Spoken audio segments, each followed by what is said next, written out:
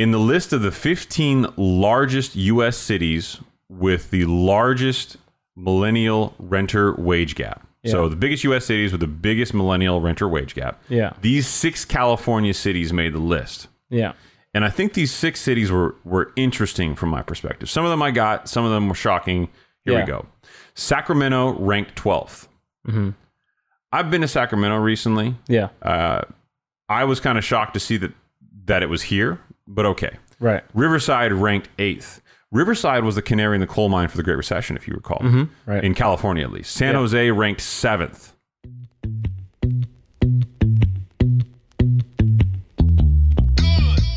Hello, friends, and welcome to the Higher Standard Podcast, where we give you ultra-premium, unfiltered truth when it comes to building your wealth and curating the lifestyle of your dreams. No games, no drama, and no shenanigans. I am your host, Chris Nahibi, and I'm here to help you distill the immense amount of information and disinformation out there on the interwebs and give you the opportunity to choose a higher standard for yourself. There are no gurus here, and no one gives a damn about how wealthy you look. I'm an attorney and a banker, amongst other things. Does that mean you should listen to me? Hell no. This is just full disclosure that while we talk about money, wealth, law, investing, and a lot of related topics, you should always speak to your own advisors for an opinion tailored to your unique investment perspective. I am obligated to tell you that nothing contained in this show is in fact legal or investment advice and is being provided solely for entertainment purposes. So sit back, relax your mind, and get ready for a different kind of podcast where we elevate your baseline in crispy, high-resolution audio. This isn't a different standard, it's the higher standard.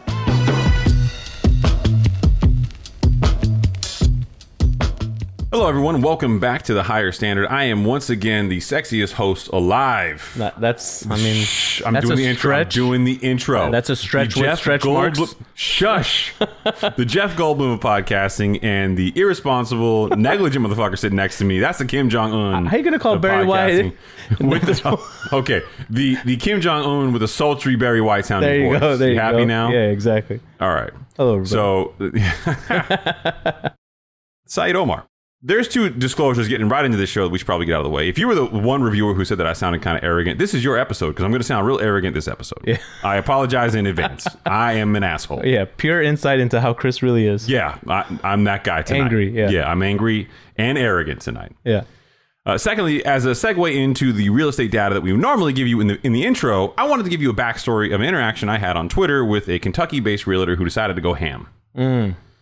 He came at me hard in the messaging on a housing related post where I referred to the current recessionary economy as a housing recession. He took objection with that, even though the National Association of Realtors had come out and had declared it themselves, amongst many other places. Right, but he knows more than them. He knows more than them because he's been a realtor since 2012. Yeah, former youth pastor, realtor since 2012. Never been through a cycle. Never been through a cycle. May have been through it as an adult, but certainly not as a working professional. I blocked him on Twitter. You can actually see when somebody who's blocked comments. You just can't see their comment unless you choose to view it. I happen to do that because I saw him commenting on another Economist post. And this Economist was posting about a poll of 1,000 realtors saying, hey, what are you seeing in the market? And it was overwhelmingly negative. Right. The Economist wasn't really using that as a data point. He was using that more as a way to say, this is a sentiment that we're seeing in real time based on their interactions with data. And this guy, as a Kentucky realtor, was saying, well, that means nothing. It depends on the 1,000 realtors you polled. And he was attacking everybody. Right. This kind of bothers me. If you can't be collegial and objective to the sentiment of 1,000 realtors in a poll to get an idea or a baseline, I don't know what to tell you. Mm-hmm. And for a reference point, the same way we predicted a lot of the housing declines, we actually polled realtors on my social media, right, and said, hey, can you send me your MLS screenshot of valuations going up? Yeah, not looking for confirmation bias, just wanting to know, is it a submarket thing? Is it nationwide? What's going on? Yeah, what does it look like in real time? Because keep in mind, you're not going to see this stuff reported by the Case-Shiller Index for a long time, 4 or 6 months more. Mm-hmm. It's a lagging indicator. So this kind of thing really, really frustrates the shit out of me because you get a lot of these working professionals that call themselves professionals or experts, but they've been in the business for what they feel is a long time. 10 years is a long time. Right. Okay, great. I get that. But unless you count the 2020 housing recession as a true recession, I say COVID recession as a true recession, right, didn't affect housing and certainly didn't have a long-standing effect. The last recessionary economy you've actually experienced is the Great Recession. Right. Where credit led the way. Mm-hmm. And it's no longer leading the way in this particular economy. Right. And it's another pain point of mine that's making me very upset is that I continue to see very educated, smart, astute people talk about how this cycle is different. Credit is in a better situation than it's ever been before. Right. And you know what I'm going to say to that, right? Well, every recessionary economy is different. Goddamn, spoken like a true genius. Yeah, I mean, I listened to the podcast. That was not rehearsed. Yeah. You don't listen to the podcast. We know that, but it's fine. Yeah. You're forced to listen to it in person, live. No, but each one is different, so each one's going to have different indicators. Mm-hmm. So for us to point at these continual indicators really just baffles me that so many smart people are going, well, we're in a better situation, Well, you can go back to Volcker during the 80s, which we talked about a lot on the show. And that wasn't a credit crunch either. Right? Exactly. So you can go back to the Depression. That was not a credit crunch either. Right. So for us to think this is the only pathway to tough times is delusional.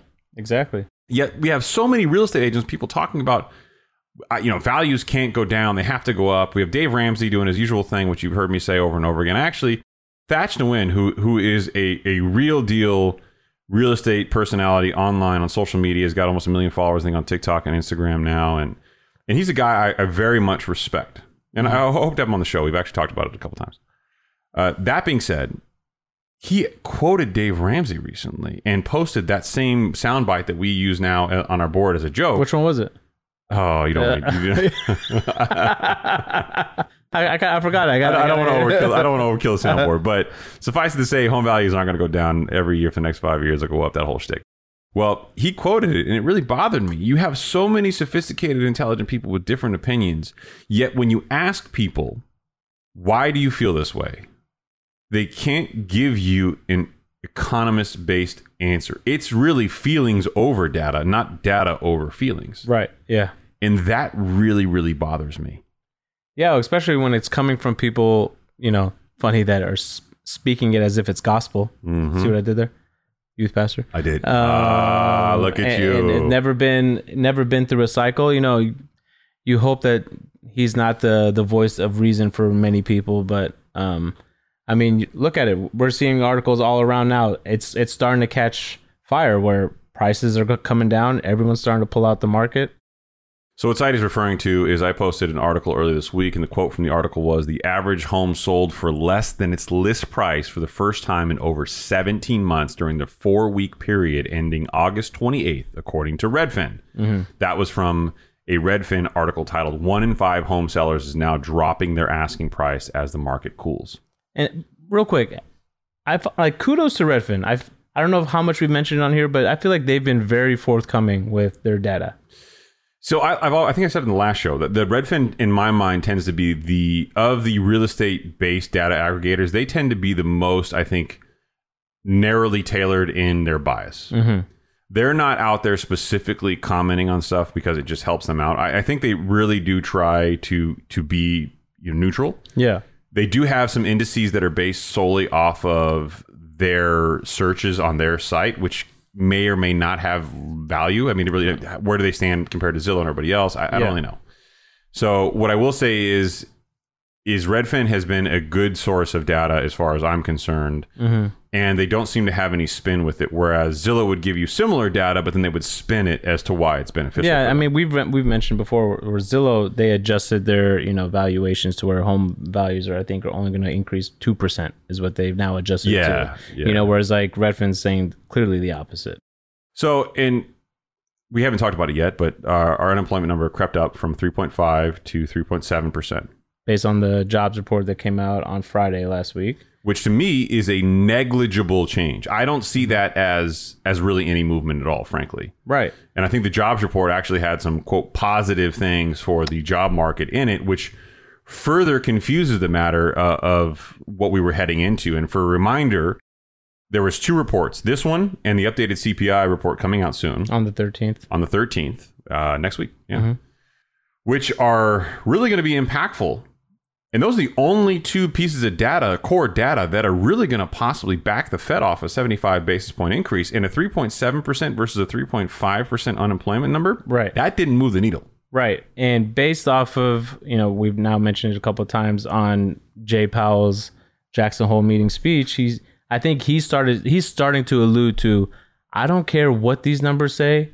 If it still says everything is fine, I'm still coming in guns blazing. Well, have you noticed that his rhetoric has gotten clearly more aggressive? Yeah, he's be prepared for prolonged pain, painful times ahead. Right. Expect this to last. I mean, the guy has said pretty much everything besides shut the fuck up, strap in, because it's going to be a long ride. That's the only thing left he has to say. 3 months ago, if these type of numbers were to come out, see, everything's fine. Job market's good. Everything, there's no problem. He was saying that. That's what he was saying. When we had a 3.5% unemployment rate, 3.5%, he was saying, you know what?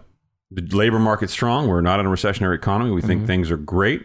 Now with a 3.7% print, actually before the 3.7% print, while we still had 3.5% and shortly before the 3.7% print, coming out of Jackson Hole, he was saying, be prepared for a prolonged period of pain. Yeah, exactly. So he's clearly going to take a different approach, and he's going to come down with a hammer. So the Fed is seen keeping to aggressive rate hikes as unemployment rises, was the article. And I'm going to read you a quote directly from it. This from Reuters. Fed funds futures prices increased slightly Friday after a Labor Department report showed employers added a more than expected 315,000 jobs last month. And the unemployment rate rose from the 3.7% number we told you about to 3.7% number we told you about from a 3.5% as more workers join the labor force. I think this is an interesting statement, as more workers join the labor force. Right. There's been a lot for hustle culture. Yeah. There's been a lot for people that are saying, get after it and, live your dreams and be on your own. And I think with the stimmies that were coming out, people did a lot of that. I think the work from home thing is luring people back into the job force. Right. So I think more workers aren't joining the labor force. More workers are just looking for traditional employment. Yeah. Which is a key indicator we're not really seeing discussed. Right. And we've mentioned it before on previous podcasts, how this unemployment number is actually calculated can get a little wonky.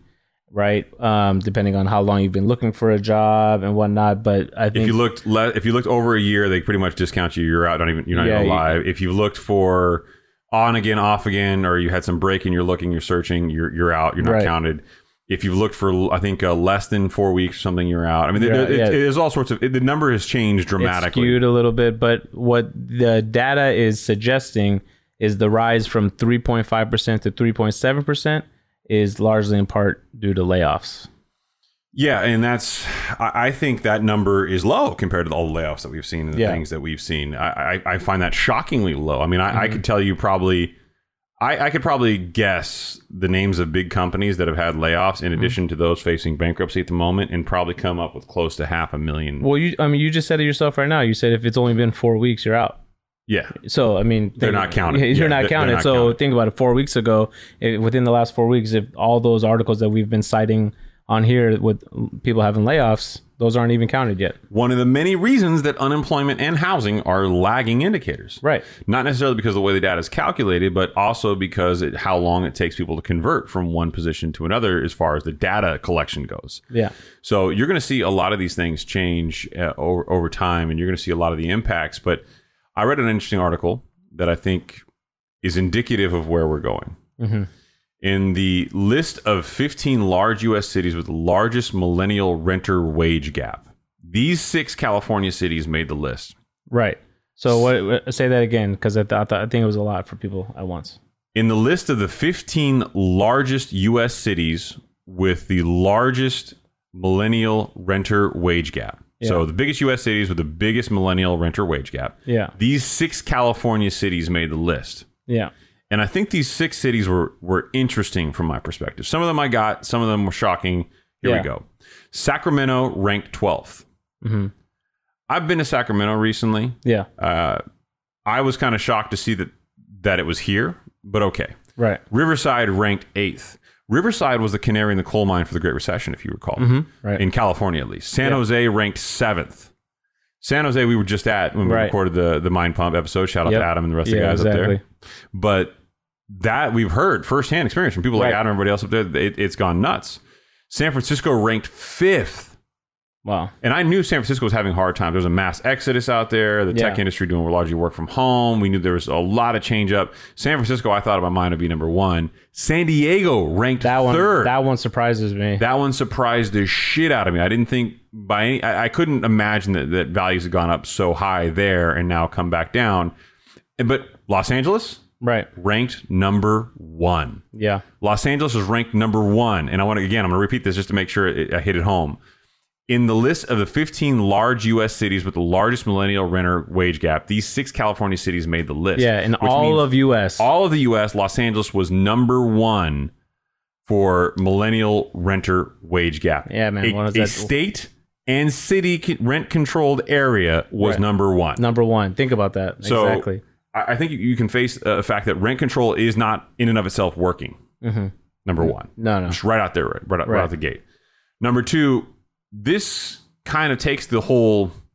Well, I also think, wait, to backtrack on that a little bit, rent control is not working, but we know rent control only affects, the multifamily space, right? So there's no rent control on renters for single family, but home prices have gone so out of hand that people that need homes, for the utility of their family are forced to rent because they can't buy. 1,000%. So that's where it ranks so high on this list. Yes, and it's a striking paradigm, and this caused me to think a little bit about my perspective on the housing market. Yeah. So many people hear me say that these things are happening, and then I thought to myself, am I so bullish on the change in real estate values nationally because these 6 cities are in such close proximity to us? Yeah. I mean, Los Angeles is about 45 minutes north of us. Right. San Diego is about 45 minutes south of us. Yeah, exactly. Right? You got San Francisco, which we've been to several times. San 45-minute flight away from us. Riverside, about 40-minute drive from us. Yeah. We are in essentially the epicenter of affordability crisis. Right. Exactly. So, and then I look back at the numbers for housing declines. If you recall from previous episodes, from May to June, it went from 760,000 average home price, sales price in California, down to 750. Down to 740. 750 to 740 in June and July.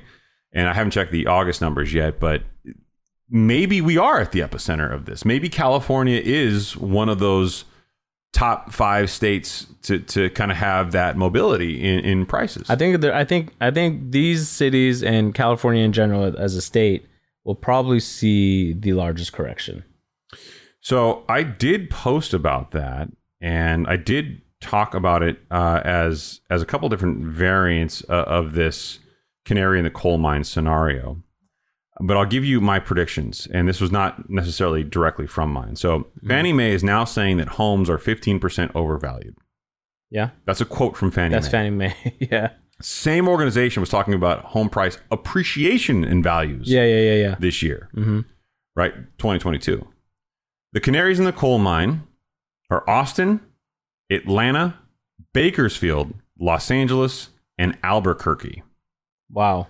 So, and again, this comes on the heels of a reminder. Moody's, Fitch, CoreLogic, and several others have now revised their pro forma expectations down. So slowly but surely, these massive data aggregators who are collecting data on the economy are starting to shift their projections. This even before the lagging indicator data comes in. They are now starting to feel the impacts of the real-time data that we've been watching and reporting on.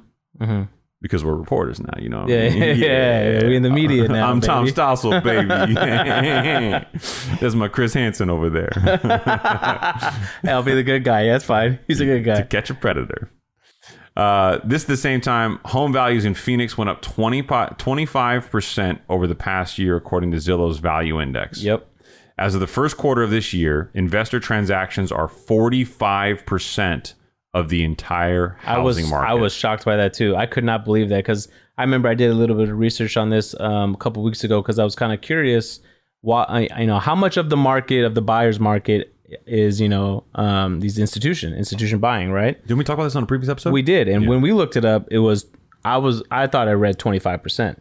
No. It was originally 12%, and it bumped to 18% nationally. Right. But in some markets like this, it's 45%. It's 45%. Right. So I know for a fact, Phoenix, Las Vegas, I want to say South or North Carolina. Dude, the same article here, I was surprised it didn't mention Boise. Apparently, Boise's going to get hit really hard. Boise had a tremendous amount of valuation increase. And I think a lot of people wanted to work there remotely, typically vacation town. People thought, like, well, this is beautiful. I'll just work here. I know people that are there. I have followers on the social media platform who've hit me up and like, yeah, Boise's a problem. They say it's a problem. They say it's one of the least affordable cities to buy during the pandemic. I don't know what the median household income is there, but it says house prices reached 72% above what a middle income family could afford. 72%. Yeah, I believe 1,000% believe it. I mean, what happens to all those people? People during the pandemic that found out about this hidden gem of Boise, right? And they want to go over there. Coeur d'Alene, bro. You know what I mean? Idaho. And then all those people that are born and raised there that are, planning their whole life to buy a home, now they can't afford it. That's fucked. Dude, that's Los Angeles for you. Are you kidding me? That's literally Los Angeles is always on the map, dude, for people to want to come out this way, live on the West Coast. Yeah, but here's the thing: is that we've always identified Los Angeles as this hub of a hub that people wanted to be, right? Like everybody moved there to be like an actor. So the people were waiters in the day and actors at night, right. All that shit, right? But if you could work from home, work remotely, and you're in the tech sector, anywhere could be your hub. Yeah, exactly. And now, because of that, so many of these places that people went to for vacations and thought they were having a great time, that they had these spikes in value. Right. 25% in a single year in Phoenix. Crazy. 45% of that market.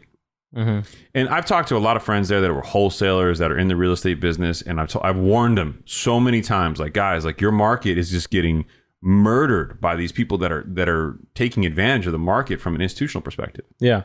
And as a reminder for those who listen to the show who don't necessarily know what wholesaling is, you'll get a property under contract and you'll sell it off to an investor. So now you've got, and I don't know if this article wasn't specific. I don't know if it's just investors who are buying deals firsthand, or if that includes wholesalers as investors who are also buying in the market. Because if you include them, that's not part of the investor number, that 45%. Oh, that's a whole other. It's even higher. Yeah, it's even higher than that, right? So a lot of those marketing calls you get, you want a home. Has anybody ever called you to try to buy a home? Do we have a house line now in case of an emergency? And if anything were to ever happen, you can't get on your cell phone. We have a house line. We have to put that thing on silent. It's ringing all day long. Wow, you got a house line? Got a house line, man. Hardwired? No. What kind of emergency are you thinking is going to happen, bro? Dude, what do you mean? Anything could happen. Anything? We don't have a house line. We don't have a hard line anymore here. Really? Yeah. No, I do have two. I have a Verizon and AT&T cell phone in the house at all time. Dude, a lot of people have Verizon and AT&T. A lot of people are going to be on those phone calls, man. What do you mean? Wait, what do you think? It's $10 a month. Bro, there's no. What are you talking about? $10 a month for what? Yeah, to get a house line. That's $120 a year. You know how much tequila I can drink for $120 a year? Do that. I saw you buy $120 worth of chips right now at the store. I did buy some chips. Yeah, those are so good. Those Haviana chips. Thickness over here was buying some chips. Bro, I had a rough day.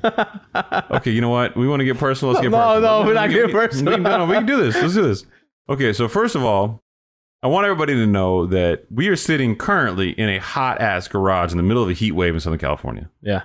It was 100 degrees out today. That's what you call commitment. I am roasting right now. I'm sweating profusely. Right. Saied finds it funny because even though he's fat and insulated, he's not sweating, which is weird. I say cool. It's funny. My wife says the same thing. Some of us stay cool all the time. Level-headed. Wasn't that a review? Level-headed, calm, cool, collected. That was a review, but we have yet. The jury's still on whether that was related to you or not. Okay, so let's just discount that 50%. This is how I figured out a way how to get over you talking shit. It's just I'm just gonna keep talking over you.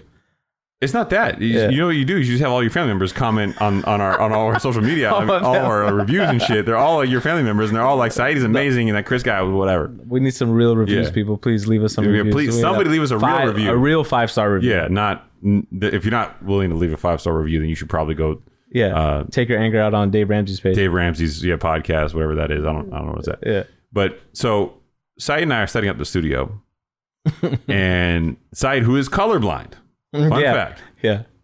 For some reason, partially colorblind. Okay, I don't know what that means, but fine. Yeah, fell in love with the rug that he wanted to get for the studio. It was a green shag rug. Don't do this. Shh. Our wives fell in love with it too. Your wife didn't respond until after we left. She did love it though. Okay, she did love it. I did not. That's confirmed. So it's a green rug. They had a blue-green variant, but Saied presidential vetoed right out the gate. Presidential veto.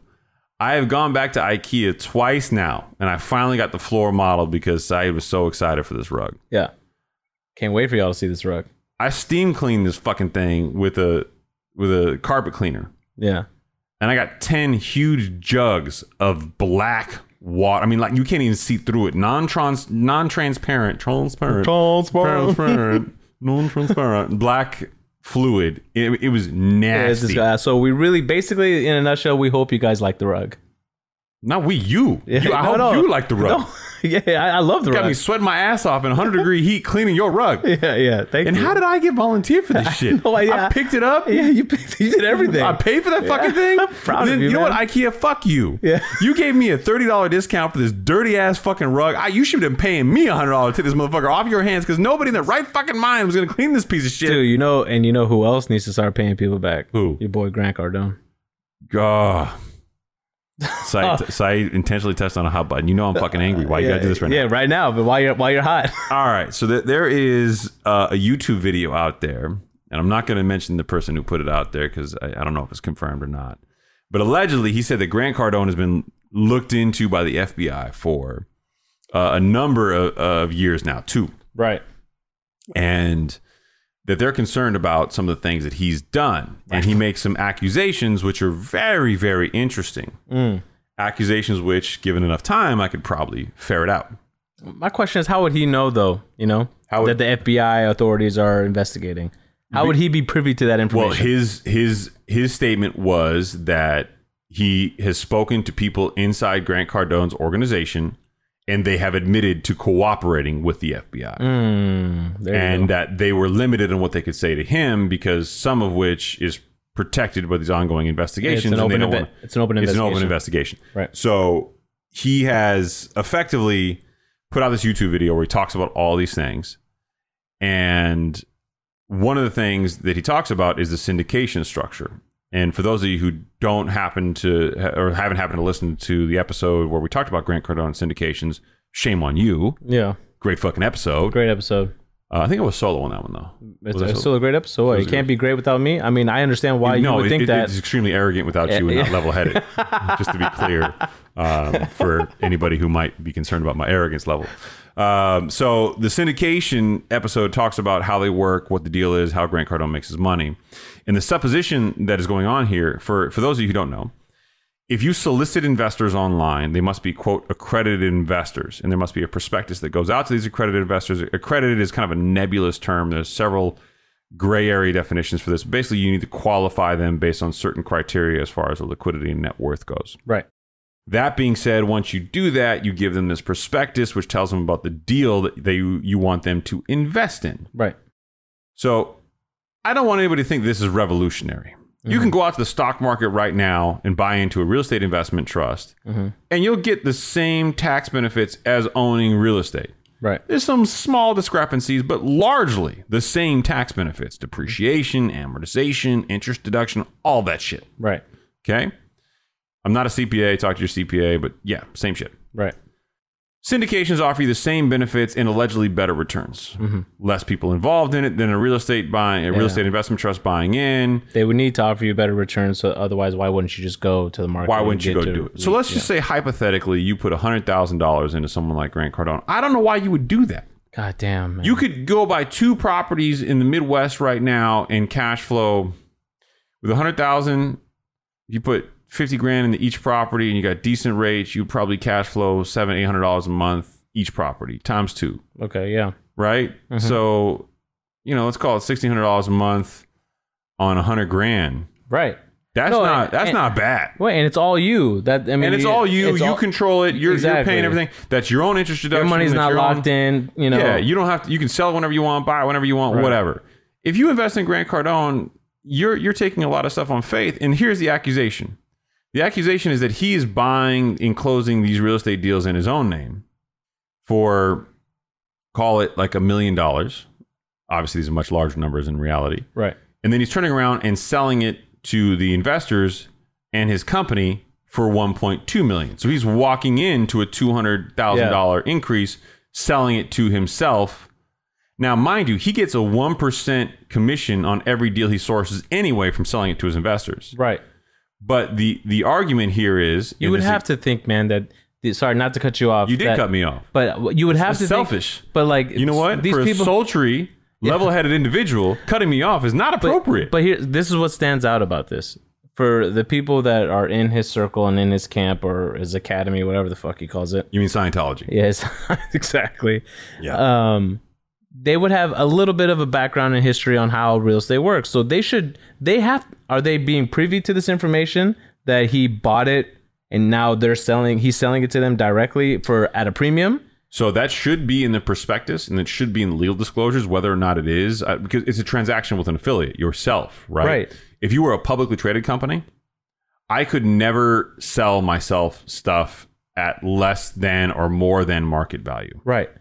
It's a transaction with affiliate issue. So I would have to go out, get separate valuations, get independent analysis done. And even then, it's not highly recommended. Then I could buy something from myself personally. And even then, it's considered in bad form. Yeah. So, but he's not a publicly traded company, whatever, but there are requirements. This whole accredited investor thing is an SEC regulated business. Right. So if you were selling things to yourself, now I'm sure he's got some legal disclosures. I'm sure there's some stuff there. Yeah. Without a question of a doubt, whether legal or illegal, it's morally reprehensible. Absolutely. Yeah. So to finish up with the point, to really drive home the point, in this example, and I used the 1 million versus 1.2 million, he's making $200,000 right there, right? Right there, yeah. He's also making a 1% on the sell from the investment, the commission fee, right? So he's going to make 1% on 1.2 million. That's what his investors think he's taking for, quote, sourcing the deal. That's 120 grand. He made more money than that. Yeah, exactly. On the selling it to himself, right, to Cardone Capital. The investor, yeah. So that therein lies the undisclosed profits that he's making. And it's questionable how much. I don't know how long he held it before he sold it to himself, but even if he held it for a couple of months, that's not enough time to really make any kind of dramatic improvements to the cash flow and drive up value. And keep in mind, he also buys in Florida, one of the hottest markets in the country, who is arguably overpriced and due for a correction for rental values. Absolutely. So there's a tremendous amount of accusations going on there. There's a whole lot of concerns. There's also... I mean, if it is true that the FBI is looking into him, I would find I think the SEC is probably more of a regulatory agency for it. Here's what I would say. Couldn't happen to a nicer guy. I hope they find something. Yeah. I'm tired of this social media flexing. I'm tired of a dude feeling like he needs to show off his private jet, his cars, and all this shit. Like, that doesn't make you a better investor. Right. You know what would make me believe you're a great investor? You know what would make me feel really good about you, Grant Cardone, if you ever hear this? Right. Is if BlackRock actually invested into you. Right.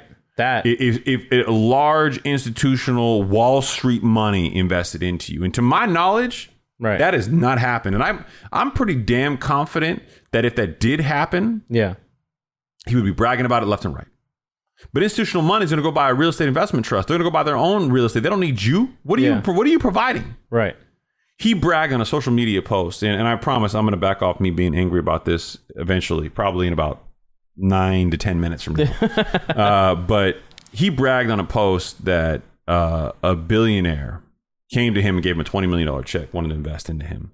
And then a couple of weeks later, one of his associates showed up and wanted to do some due diligence. And then this is the way Grant Cardone tells the story. He let the guy do due diligence and said, when you're done, come see me. Guy came and saw him and he said to him, hey, did you find anything interesting? And he's like, no, we were good. Thank you for being here, blah, blah, blah. Grant Cardone gave him an envelope, said, hey, this is for your boss.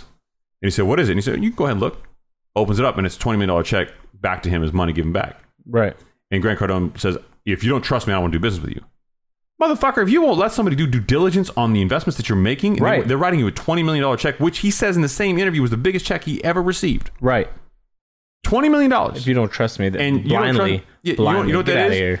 That means that your books are wrong. That's what that means. Exactly. That's what that means. Yeah, and it makes you feel bad, man, because people get tricked into all this glamour online, and I'm tired of it, man. I'm very, very, very tired of it. Yeah, always do your due diligence. I mean, ask for information, ask for details, and if they say no, then that's what should be alarming to you. I want to tear him up so badly, but let's stay focused. Yeah. That'll take care of itself. Speaking of Los Angeles, the renter wage gap was minus 49.5%. And to put that in perspective, millennial renters make a median wage in Los Angeles of $36,649. Yeah.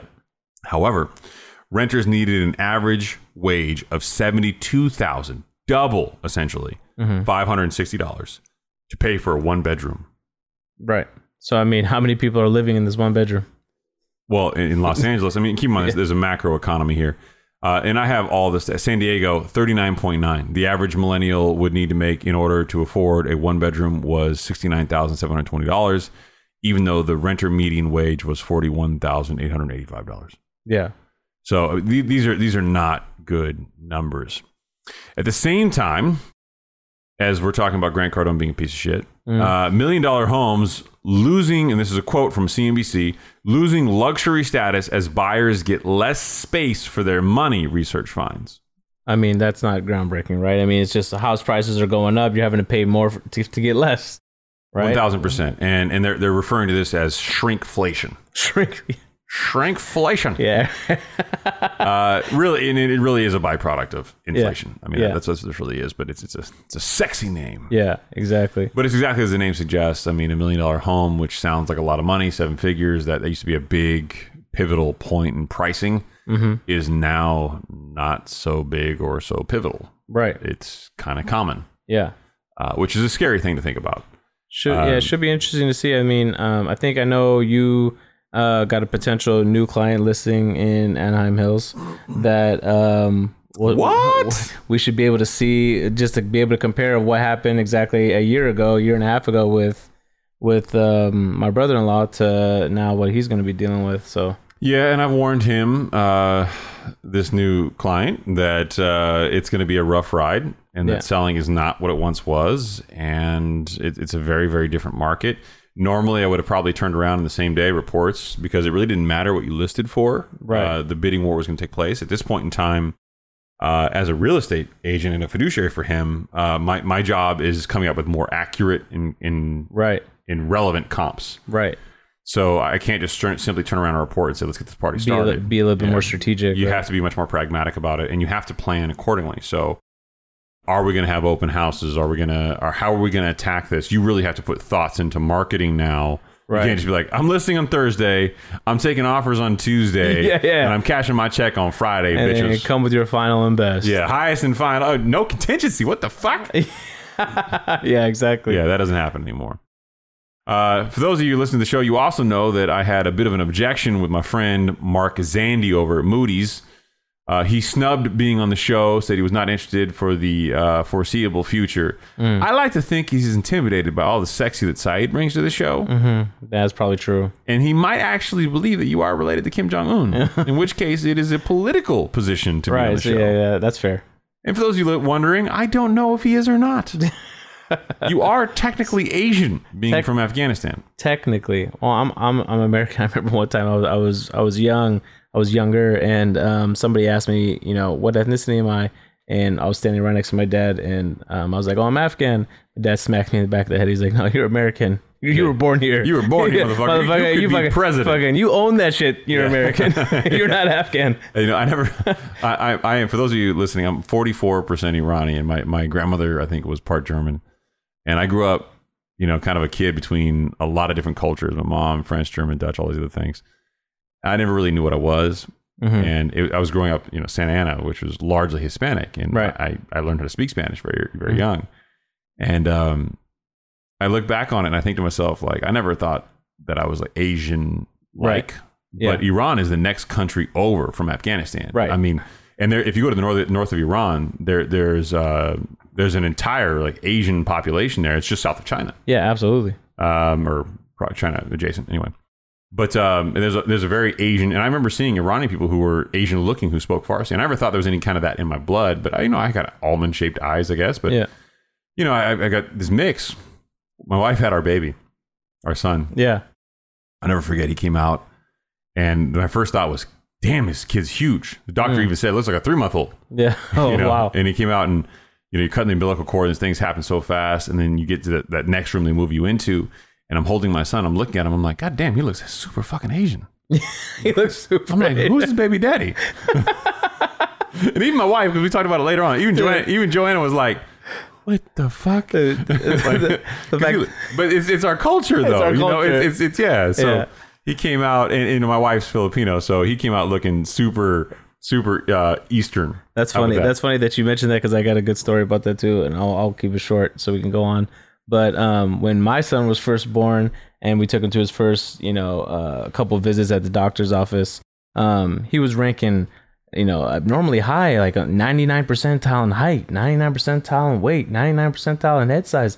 I'm there with my wife going to all the doctor visits, and I'm sitting in the room and she's measuring it, and she looks over at me, or she looks over at my wife. She's like, "Wow, Daddy must be tall."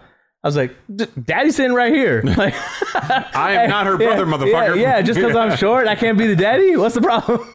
Dude, I don't believe in any of that shit anymore, like the percentiles and all that stuff. Yeah, it does. It's all BS because it'll plateau eventually. Sorry, son, but you're gonna get these genetics. I mean, my son's tall as shit. Yeah. So, well, you were 6'5", 6'6". You better be tall. What do you mean? Well, I mean, look, man, mommy's 5'4", so yeah, you never know. He could get mommy's genes, in which case he'll hate mommy for the rest of his life. He's already tall. He's gonna be a big kid.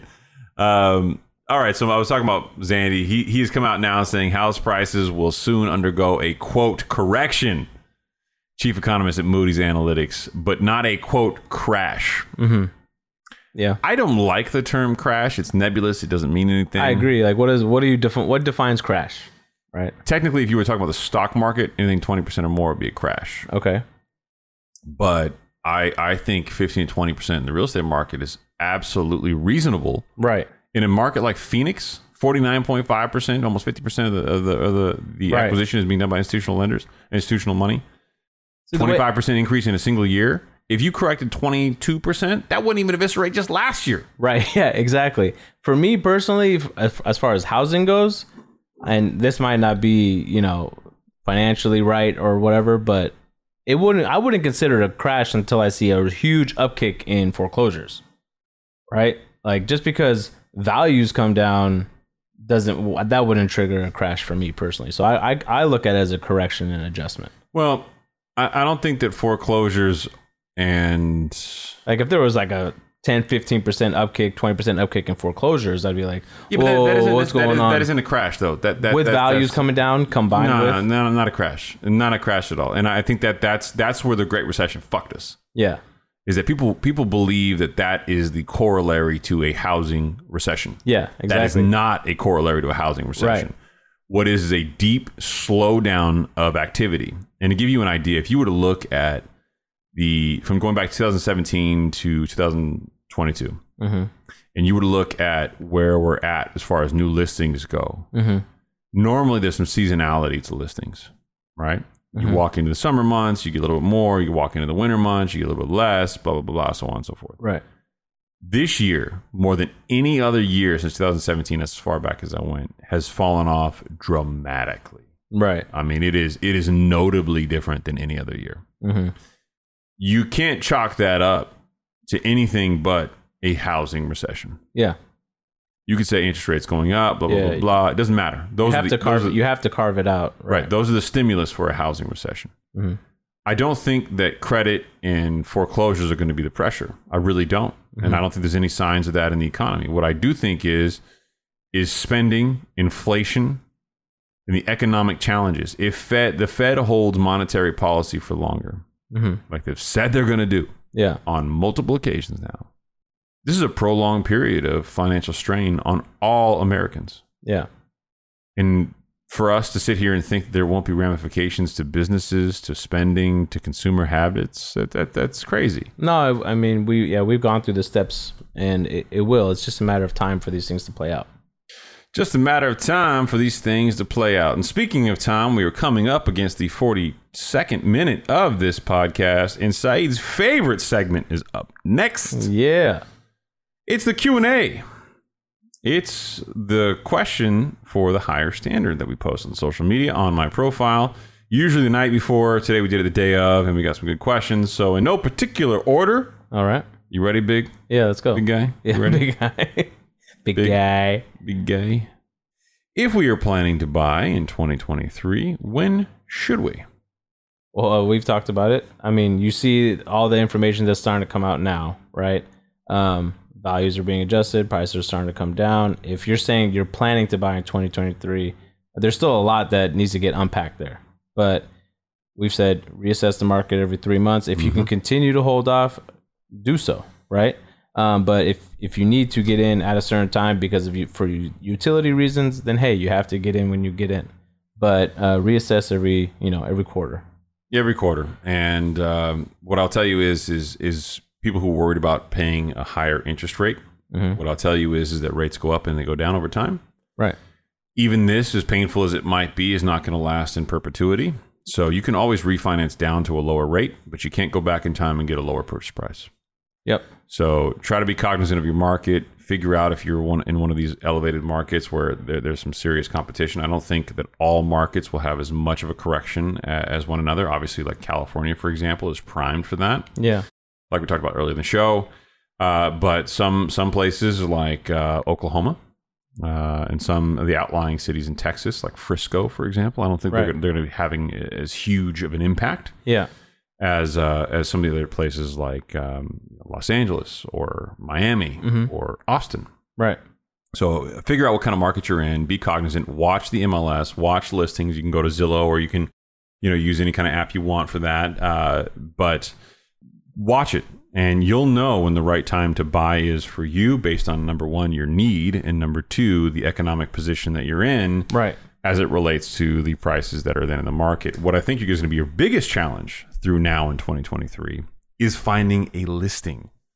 So many people are pulling their listings off of the for sale status and moving them to renting status because they've got these great low rates. They don't want to give it up.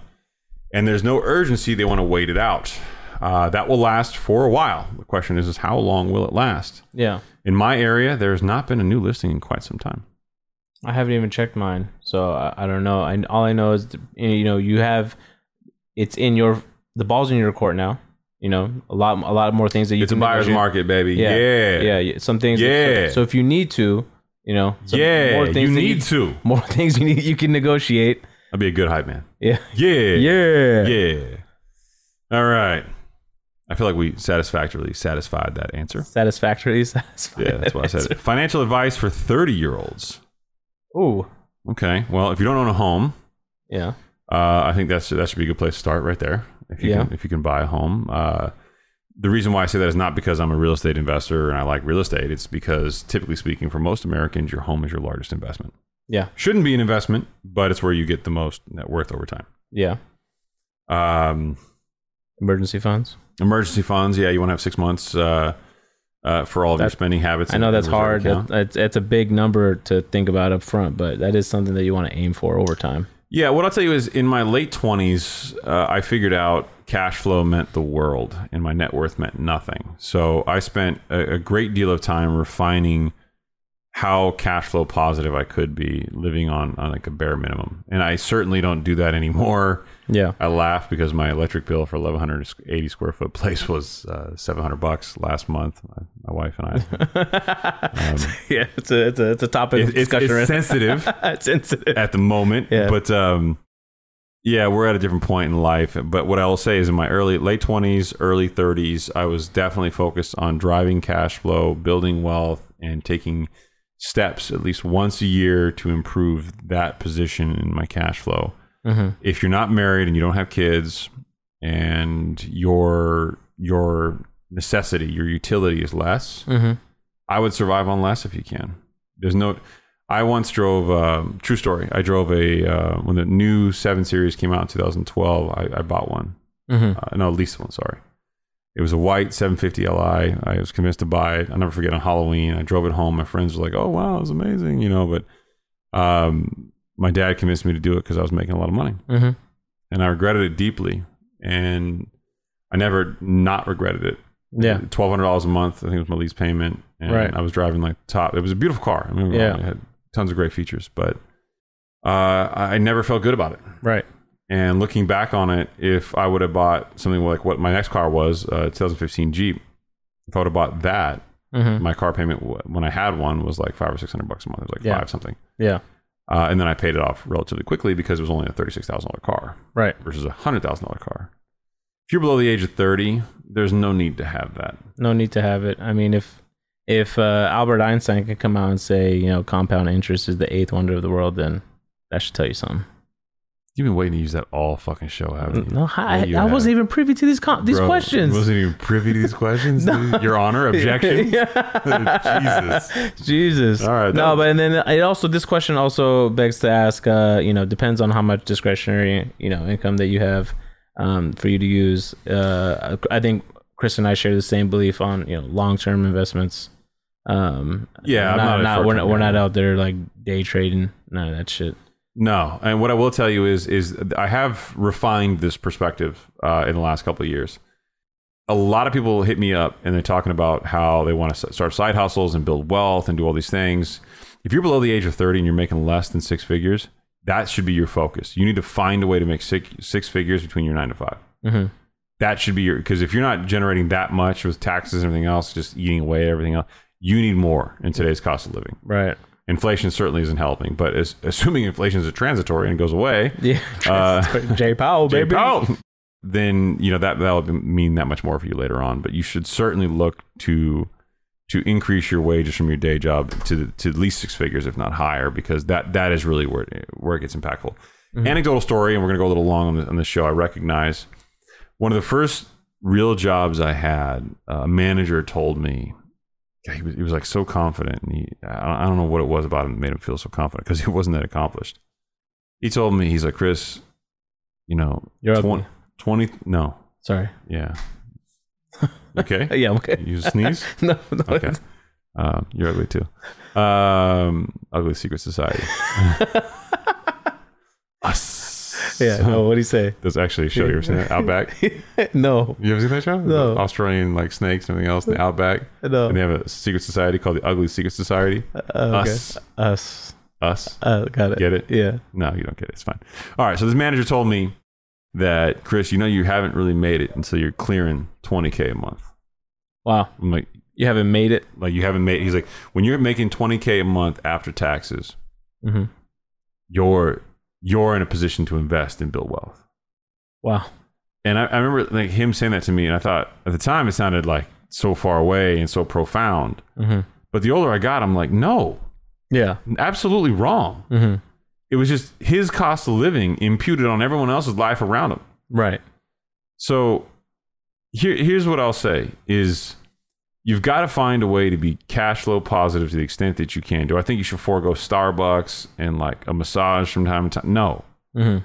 But I think you should control your spending and live modestly. And using myself as an example, I make 7 figures because I'm an arrogant piece of shit. Mm-hmm. Right? Yeah. And I live in a place that costs me $1,700 a month. Right. That's PITI. Yeah. Associations included in probably about $2,000 a month. Yep. That is a very low cost of living. Now, mind you, my wages don't need to cover that because my rental properties cover that and then some. Yeah. And I still choose to live here. Right. That was a valuable lesson that I learned from you early on. And it's, you get comfortable with a certain lifestyle enough to where you can still enjoy yourself, like Chris said, still enjoy some of the finer things that you like to enjoy. But if you can find a way to stay within that as you continue to build wealth over time, you will reap the benefits. The longer you stay in that period mm-hmm. before you shift, the better off you will be. Mm-hmm. You know what luxury I'd really like right now? Fucking air conditioning. It is hot as yeah, I can't wait to get in that studio. The studio would be so good right now. When do you think prices in LA will drop 15 to 20%? Well, I'm glad you asked. Yeah, we brought up Los Angeles today. Los Angeles, number one on the list. Yeah.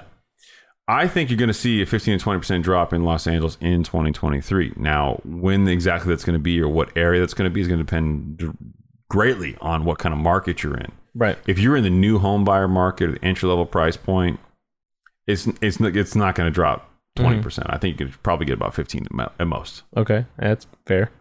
At least in 2023 anyway. Mm-hmm. If you're in the upper echelon, the higher market, luxury homes, $1.5, $2 million plus. In Los Angeles, probably $2.5, $3 million. Yeah.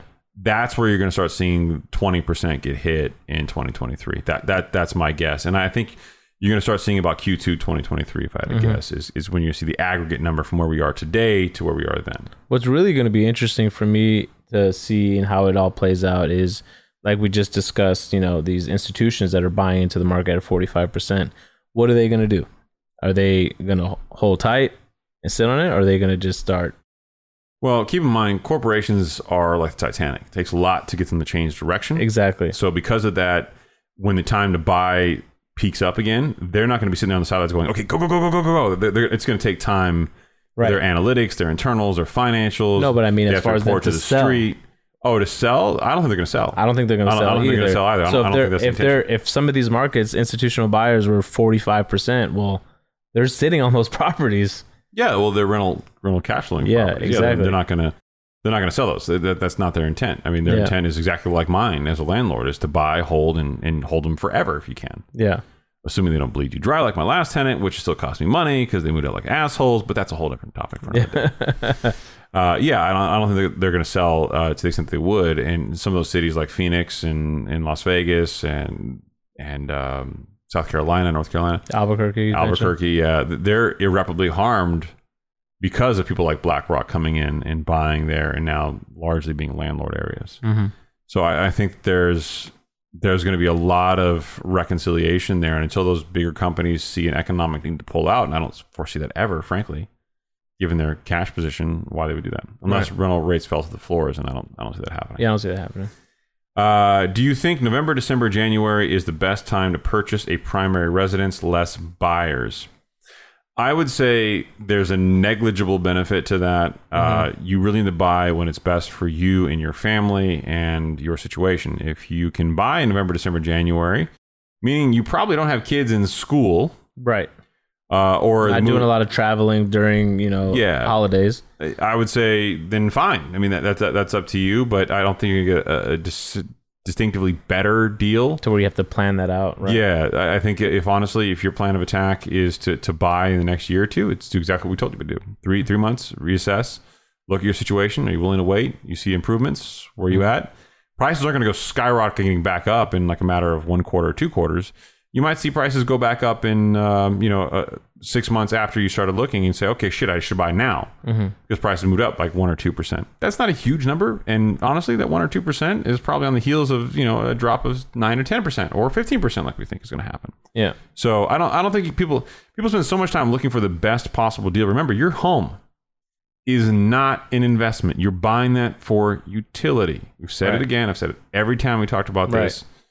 You should buy your home for the things you need from your home and hope that value goes up over time. Hope that if you ever sell it, that you're in a better position, but it is not needed. Right. You are literally buying for the best possible situation for you to be in and focus on your cash flow, what the payments are, not on what you're buying. Right. For. Exactly. The appreciation on it is just a byproduct. Byproduct. That's all it is. All right. Let's do one more. Yeah. All right. People seem to be adamant about New York, Manhattan home prices staying high. Why? It's a sexy place where a lot of people want to live. That's why. It's a major metropolitan area. It's dense. There's a lot of employers there. I will tell you, Manhattan is palpably different. I was just talking about this with another attorney who's in Manhattan right now. And we were reminiscing about how even pre 9/11, it was different. Manhattan now is even more dangerous to me when I was there. It's less crowded, which I think maybe is why there's more danger there. There's less people worry about visibility. Yeah. But it certainly doesn't have that energy that it once had. And I don't know how to quantify it or qualify it. But what I will tell you is it still has a shit ton of employers. Yeah. And from when I grew up and being in Manhattan to what you get now, I mean, the meatpacking district now is a sexy place to be. Really? Brooklyn, sexy place to be. Brooklyn's nice, right? There are parts of New York that I was around as a kid that you just couldn't go to. Yeah. That are now just fucking beautiful. Right. Beautiful projects. So, I think the city will always have some desire, some passion, the same way Los Angeles does. There's a draw there, right? If you can make it there, you can make it anywhere. Yeah. I will tell you that rental rates are surging in the area, and that when you're building up in places like New York, as opposed to having space, you're on an island, you're in boroughs, and they're very, very old buildings there, they're historical, right. So you're not going to change a whole lot very easily, although New York will allow you to build pretty much anything. Really? Where zoning issues in California are significantly stricter than they are. And for some reason, like historical buildings aren't a big deal in New York. They're willing to do what they got to do. It's very, very rare. Out here, it's a problem. But I think it's always going to be an expensive city to live in. Now, do I think that you're going to see home values hold to where they are right now. I think over time you're going to see increases, of course, like every other piece of real estate in the world that has more to do with inflation than it does necessarily with dollar amounts. But I think you'll see some values coming down in New York in the next year or two. I don't think it's immune to the same impacts as everybody else. I don't think it's as bad as Los Angeles. Right. Which ironically has a significantly greater housing shortage. So do with that what you will. Los Angeles has a housing shortage, so maybe that's the reason why the rental rates are what they are. But at the same time, New York has a land shortage and seems to have less of a housing shortage. They all build up. Yeah. So it's kind of a weird polarity there. But yeah, I don't think New York is immune to the same issues that are hitting the West Coast right now. And for the record, for those of you listening to the show, still thank you. Yeah. Leave a honest, good faith 5-star review. We appreciate it. And if you're going to leave a comment, make sure to comment about Saied not being as good of a host as Chris. Yeah. I need at least one of those. That'll make Chris feel better. Even if you got to lie to me. I'm okay with that. I will take it. Or Chris is not arrogant. I don't know what that review was talking about. He's amazing. Just say he's amazing and say wink, wink. Wink, wink, we'll nudge, know. nudge. Yeah, we'll know what it means. No, we won't know. You'll know what it means. But it's an interesting time in the economy. I do think there's going to be some valuation corrections. There are a lot of people out there who don't agree with that. That's fine. And I hope to have a couple of economists on the show who actually don't agree with that sometime soon. Yeah, I would love that. We can't have them in our sweat box. We'll have to have them in the studio. So we need to get packing and moving. You know, if we had a red light in here while we were recording this, it would actually be a red light sauna. Oh, yeah, we could do that. I do have a Juve panel upstairs. Yeah, your testosterone does need to go up. No, it doesn't. Yeah. I'm at 1450 right now. It only goes up to 1500 on the charts. After that, they're like 1500 plus. That's my low day at my lowest time in the lowest day. Really? So that means I'm like, I'm like firing on all cylinders right now. I'm way above that. I would dry hump you firing right now on all cylinders. if you turned your back to me. You didn't appreciate that. I did get it. I just thought it was perverted. I thought my perverted joke was better than your perverted joke, which is totally okay. Saied is in full relaxation mode. If you don't hear his voice very well, it's because he's like leaned back, kind of looking at the mic from a distance, but not really being close to it. Like, what are you doing right now? What is this? I'm just over relaxing. What is over relaxing? You sweating? That's why you glistening right now. I'm starting to sweat a little bit. All right, everyone. I appreciate you tuning in. Saied doesn't because he's a shitty, arrogant host. Thank you, guys. Kim Jong-un, motherfucker. We'll see you guys next week. Goodbye, everybody. I hope you enjoyed today's conversation on the Higher Standard Podcast. Make sure to hit subscribe or follow on whatever platform you are listening to this on. If you like this episode, please write a review and share it with us. You're getting the show up and running right now, so every message, every review, and every note counts. This show exists to showcase what's possible when leaders decide to uphold a higher standard for their businesses, their investments, their families, and most importantly, themselves. If you want to see more of my content, I post daily on Instagram, TikTok, and YouTube, so be sure to follow me on your favorite social media platform. And with that, it is a wrap. And as always, I look forward to hanging with you all on the next episode.